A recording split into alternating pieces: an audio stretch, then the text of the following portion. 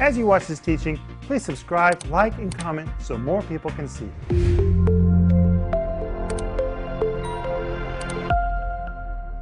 Welcome to Home Group. We're just sitting here having fun with each other, waiting for you. And tonight it's me and Denise and Joel and Maxime, and I want to welcome all of you to Home Group. Thank you so much. It's good to be with you guys. Maxime, it's good to be with you. The same here. Maxime, a lot of people comment about you, and they enjoy you being on Home Group. Thank you. They really Thank you. do. Thank you. There's kind of a Maxine fan club. Yeah, there is. Well, thank you. Hey, Denise, you. welcome to Home Group. Well, thank you, Rick, and Home Group, welcome. So glad to be with you. You know, when we get together on this set, it is so real. We talk about everything while we're waiting for you, and we're always so grateful whenever you tune in and join us. And Jesus promises that he'll be here. You know, it's important that we have a heart to learn. We have to have a heart to learn. And if we're wrong, we have to have a heart to be corrected. Who doesn't want to be better? We all want to be better. So tonight as we go into Home Group, I'm just saying to the Lord, Lord, take us higher, make us better. And I know that's the desire of Denise, and that's the desire of Joel and Maxime and me, and I believe that's your desire too. And tonight we're going to be looking at a very powerful woman, because that's the series that we're doing in our regular TV program this week. It's called 10 Powerful Women, and it deals with Eve, Noah's wife. We don't know her name. We call her the unnamed woman that saved the world. Sarah, Jezebel, who could ever forget Jezebel? Bathsheba. Last night Denise led us and we talked about Queen Esther. And tonight we're going to look at Mary, the mother of Jesus. Tomorrow night we're going to look at Mary Magdalene. Then we're going to look at another Mary, who was the mother of John Mark. And then we're going to end on Friday with Priscilla, who was a woman preacher. And hey, many people say, is it okay or not okay for a woman to preach? We're going to answer that question on Friday night. Priscilla was a woman preacher, and she was quite a preacher, and she was in the New Testament. So don't miss Friday night, but you should order the entire series, which I do in the regular TV program this week with Denise. And it comes with a great study guide, and the study guide's free, isn't it, Joel? That's right. Just go to renner.org and you can download it, and it's free as long as we're teaching this TV series. And I think people are really going to like this. Oh, I'm telling you, this series is powerful. Denise and I enjoy doing this so much. And it's not just for women, it's for men as well. I mean, there are principles in all of this, like what we talked about last night about Esther. Surrender. Esther surrendered, but men have to surrender. Abraham had to surrender. I've had to surrender. And on the other side of surrender, there's always something magnificent waiting for us. Jesus had to surrender. And what did he see? He saw us in his future. But for us to become children of God, Jesus had to surrender. There's always something on the other side of surrender. And by the way, we're also offering right now on our website the book called All the Women of the Bible. It is very rare for us to offer a book written by somebody else. But this is really a wonderful book. It's a resource that you can use again and again and again and again, so you should order yours today. Now, Denise, some people have said, well, why are you just harping on women? Well, we're really not harping on women. We're taking these women that are magnificent examples, but in a few weeks, we're going to talk about 10 powerful men. We're going to get around to men too. But I want to remind you that if you need prayer, we want to pray for you. The Bible tells us in Jeremiah 33:3, call unto me and I will answer you and show you great and mighty things. And we really believe that. We'll cry out to God in faith if we know how to pray for you. You got to let us know how to pray. God will answer, and he'll show you great and mighty things. Joel? I just want to, this is on a totally different subject, but I just want to tell you all, we recently had a church anniversary, and it was amazing. It was amazing. Just amazing. And Paul, my brother, he reported to the church that over 20,000 people have responded to the altar call. Over 21 years. I think that's just amazing. And if you're our partner, you're a part of that. You're a part of that here in Moscow, Russia. Isn't that amazing? That's amazing. And I just want to say thank you for supporting us. We're making a big difference together in people's lives. Amen. Well, let's go to our Bibles. Are you ready? We always use the Bible. And tonight, we're going to do Luke chapter 1. And we're going to look at Mary, the mother of Jesus. Are you ready for this? Mary, the mother of Jesus, and an original Pentecostal. Mary was a Pentecostal.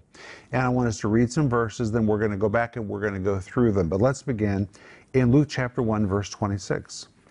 And in the 6th month, the angel Gabriel was sent from God unto a city of Galilee named Nazareth, to a virgin, we're going to come back to that, espoused to a man whose name was Joseph of the house of David, and the virgin's name was Mary. Twice we're told in one verse that she was a virgin. Verse 28. And the angel came in unto her and said, Hail, thou that art highly favored. Why was she highly favored? Why? Why did God show special favor to Mary? We're going to find out why. The Lord is with thee, blessed art thou among women. Verse 29. And when she saw him, she was troubled at his saying, and cast in her mind what manner of salutation this should be. Verse 30. And the angel said unto her, Fear not, Mary, for thou hast found favor with God. Now twice we read that Mary has found favor with God. How can you find favor with God? It's a very important question. Verse 31. And behold, thou shalt conceive in thy womb. This is very important because this was without the participation of a male. She was going to conceive in her womb.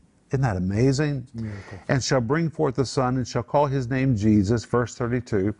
He shall be great, and shall be called the Son of the Highest. And the Lord God shall give unto him the throne of his father David. Verse 33.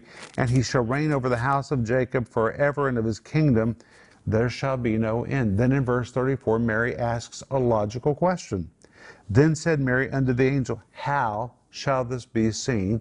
I know not a man. She didn't say it can't be. She just said how. And there are many times God's told us to do something. We didn't say no, we just said how. How sometimes is a very important question. And God answers that question if you ask it from a right heart. And the angel answered, and said unto her in verse 35, The Holy Ghost shall come upon thee, and the power of the highest shall overshadow thee. Therefore also that holy thing which shall be born of thee shall be called the Son of God. Verse 36. And behold, thy cousin Elizabeth, she hath also conceived a son in her old age, and this is the 6th month with her who is called barren. Verse 37. For with God nothing shall be impossible.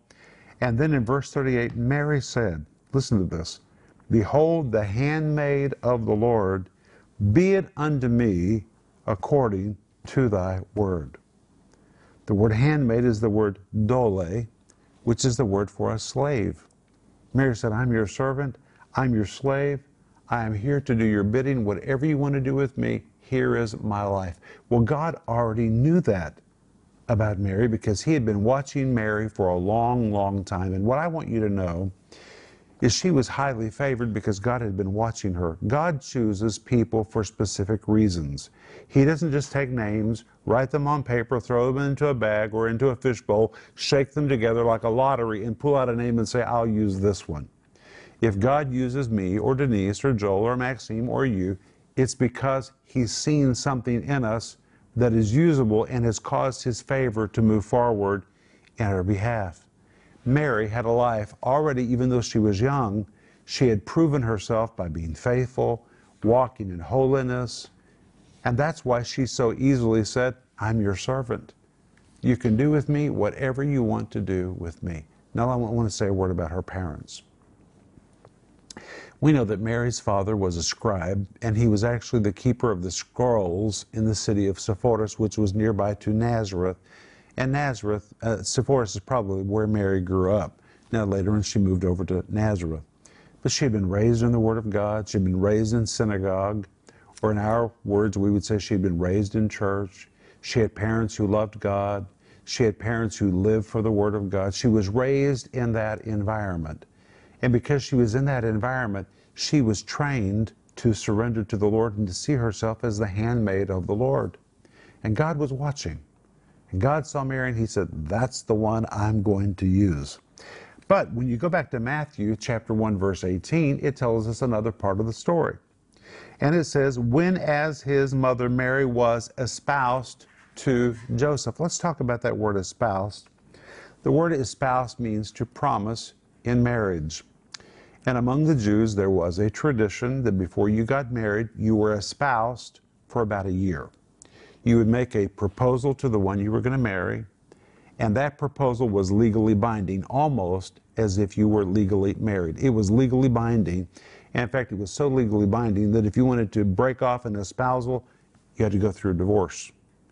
But during that year of preparation, you didn't have sex, you didn't sin, you didn't sleep together, you didn't live together.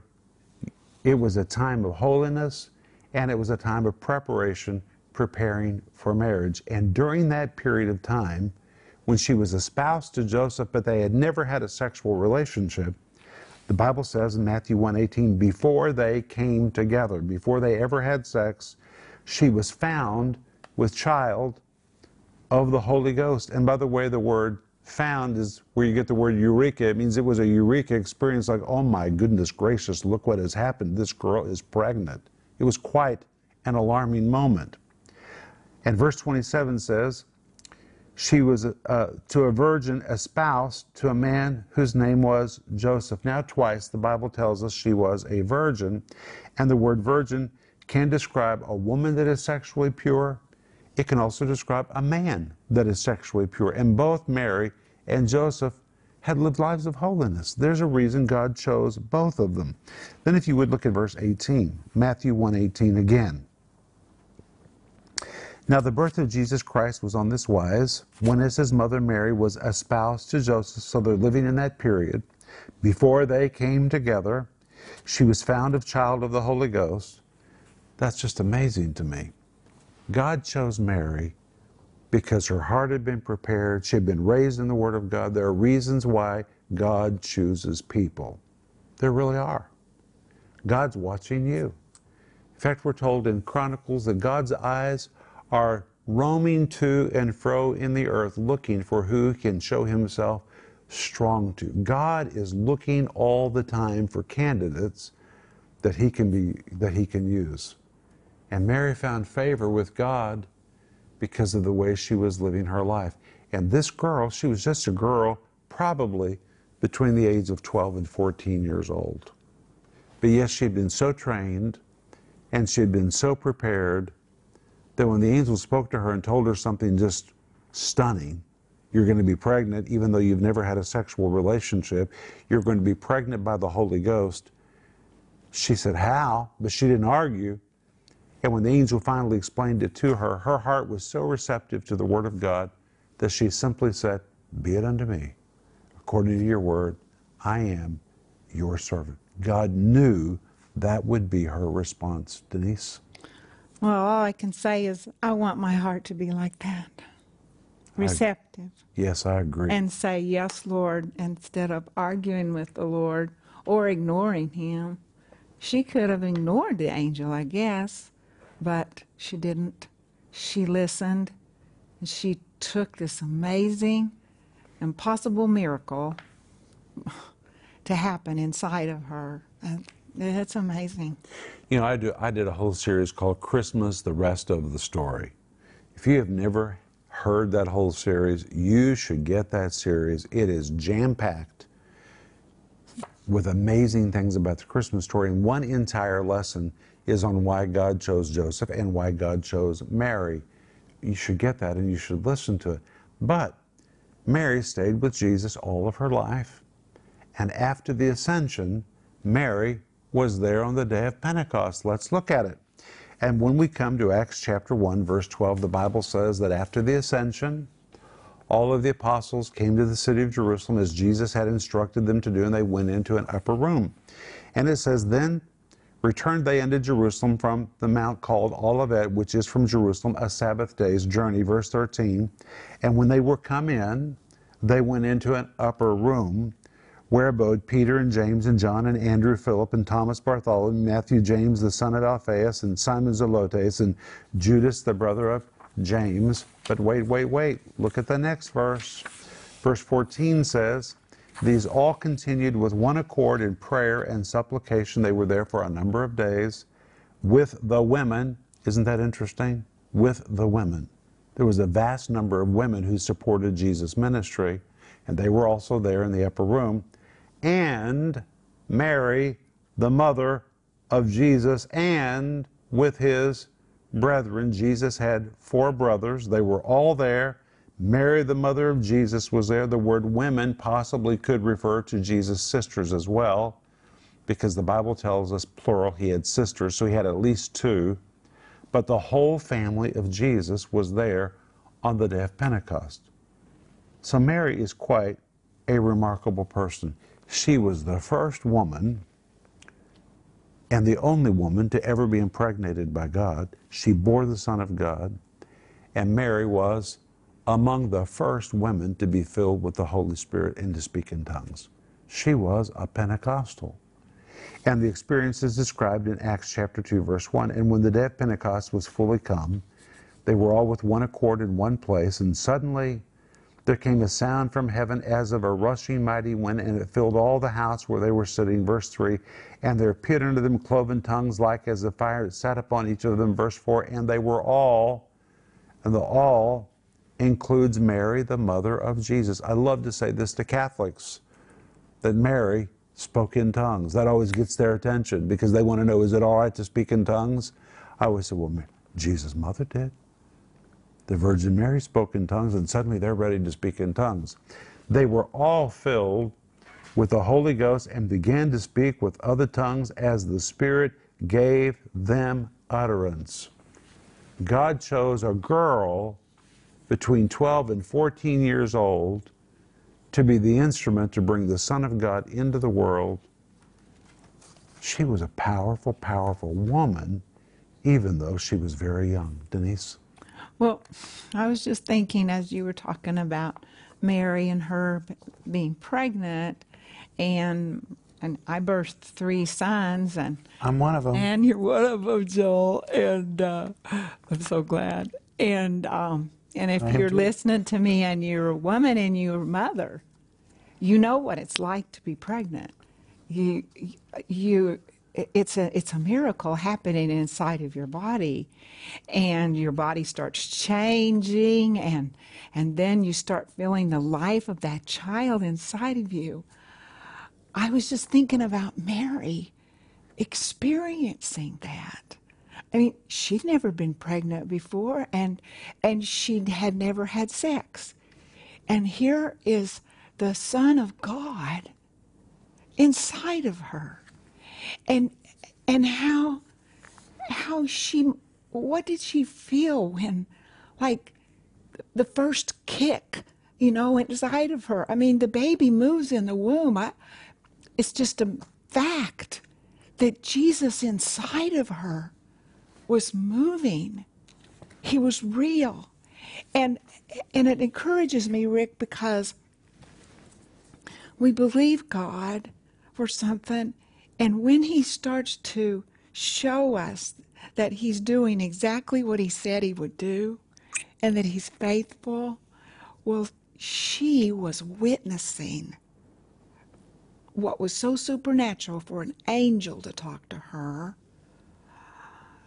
The biggest miracle, well, I guess one of the biggest miracles in the world for this young girl, and to feel the reality of it in her own body. That's what I think about. Joel? How much time went by from when Jesus died on the cross to whenever they collected in this room, the upper room? 50 days. 50 days. So That's what Pentecost means. So that's the amount of days. This was a big deal in Mary's life. Her firstborn son had just died on the cross. She was filled with faith. Everyone in that room must have looked at her and, I don't know, probably felt sorry for her or something because her son had just died on the cross. But she was full of faith, and she was there expecting a miracle. And she had great experiences with God before, and she knew he was faithful. God keeps his word. And I believe that she went up in that room and she was expecting something to happen. Maxine? Amen. She was expecting something to happen. I'm just enjoying everything you're saying. Thank you, Maxine. You're so enjoyable. Thank you. Well, thank you for being with us tonight.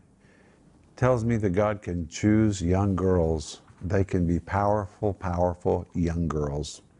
So go to bed and sleep well. We'll see you tomorrow night. Bye-bye. If you enjoyed this teaching, please subscribe, like, and comment so more people can see it.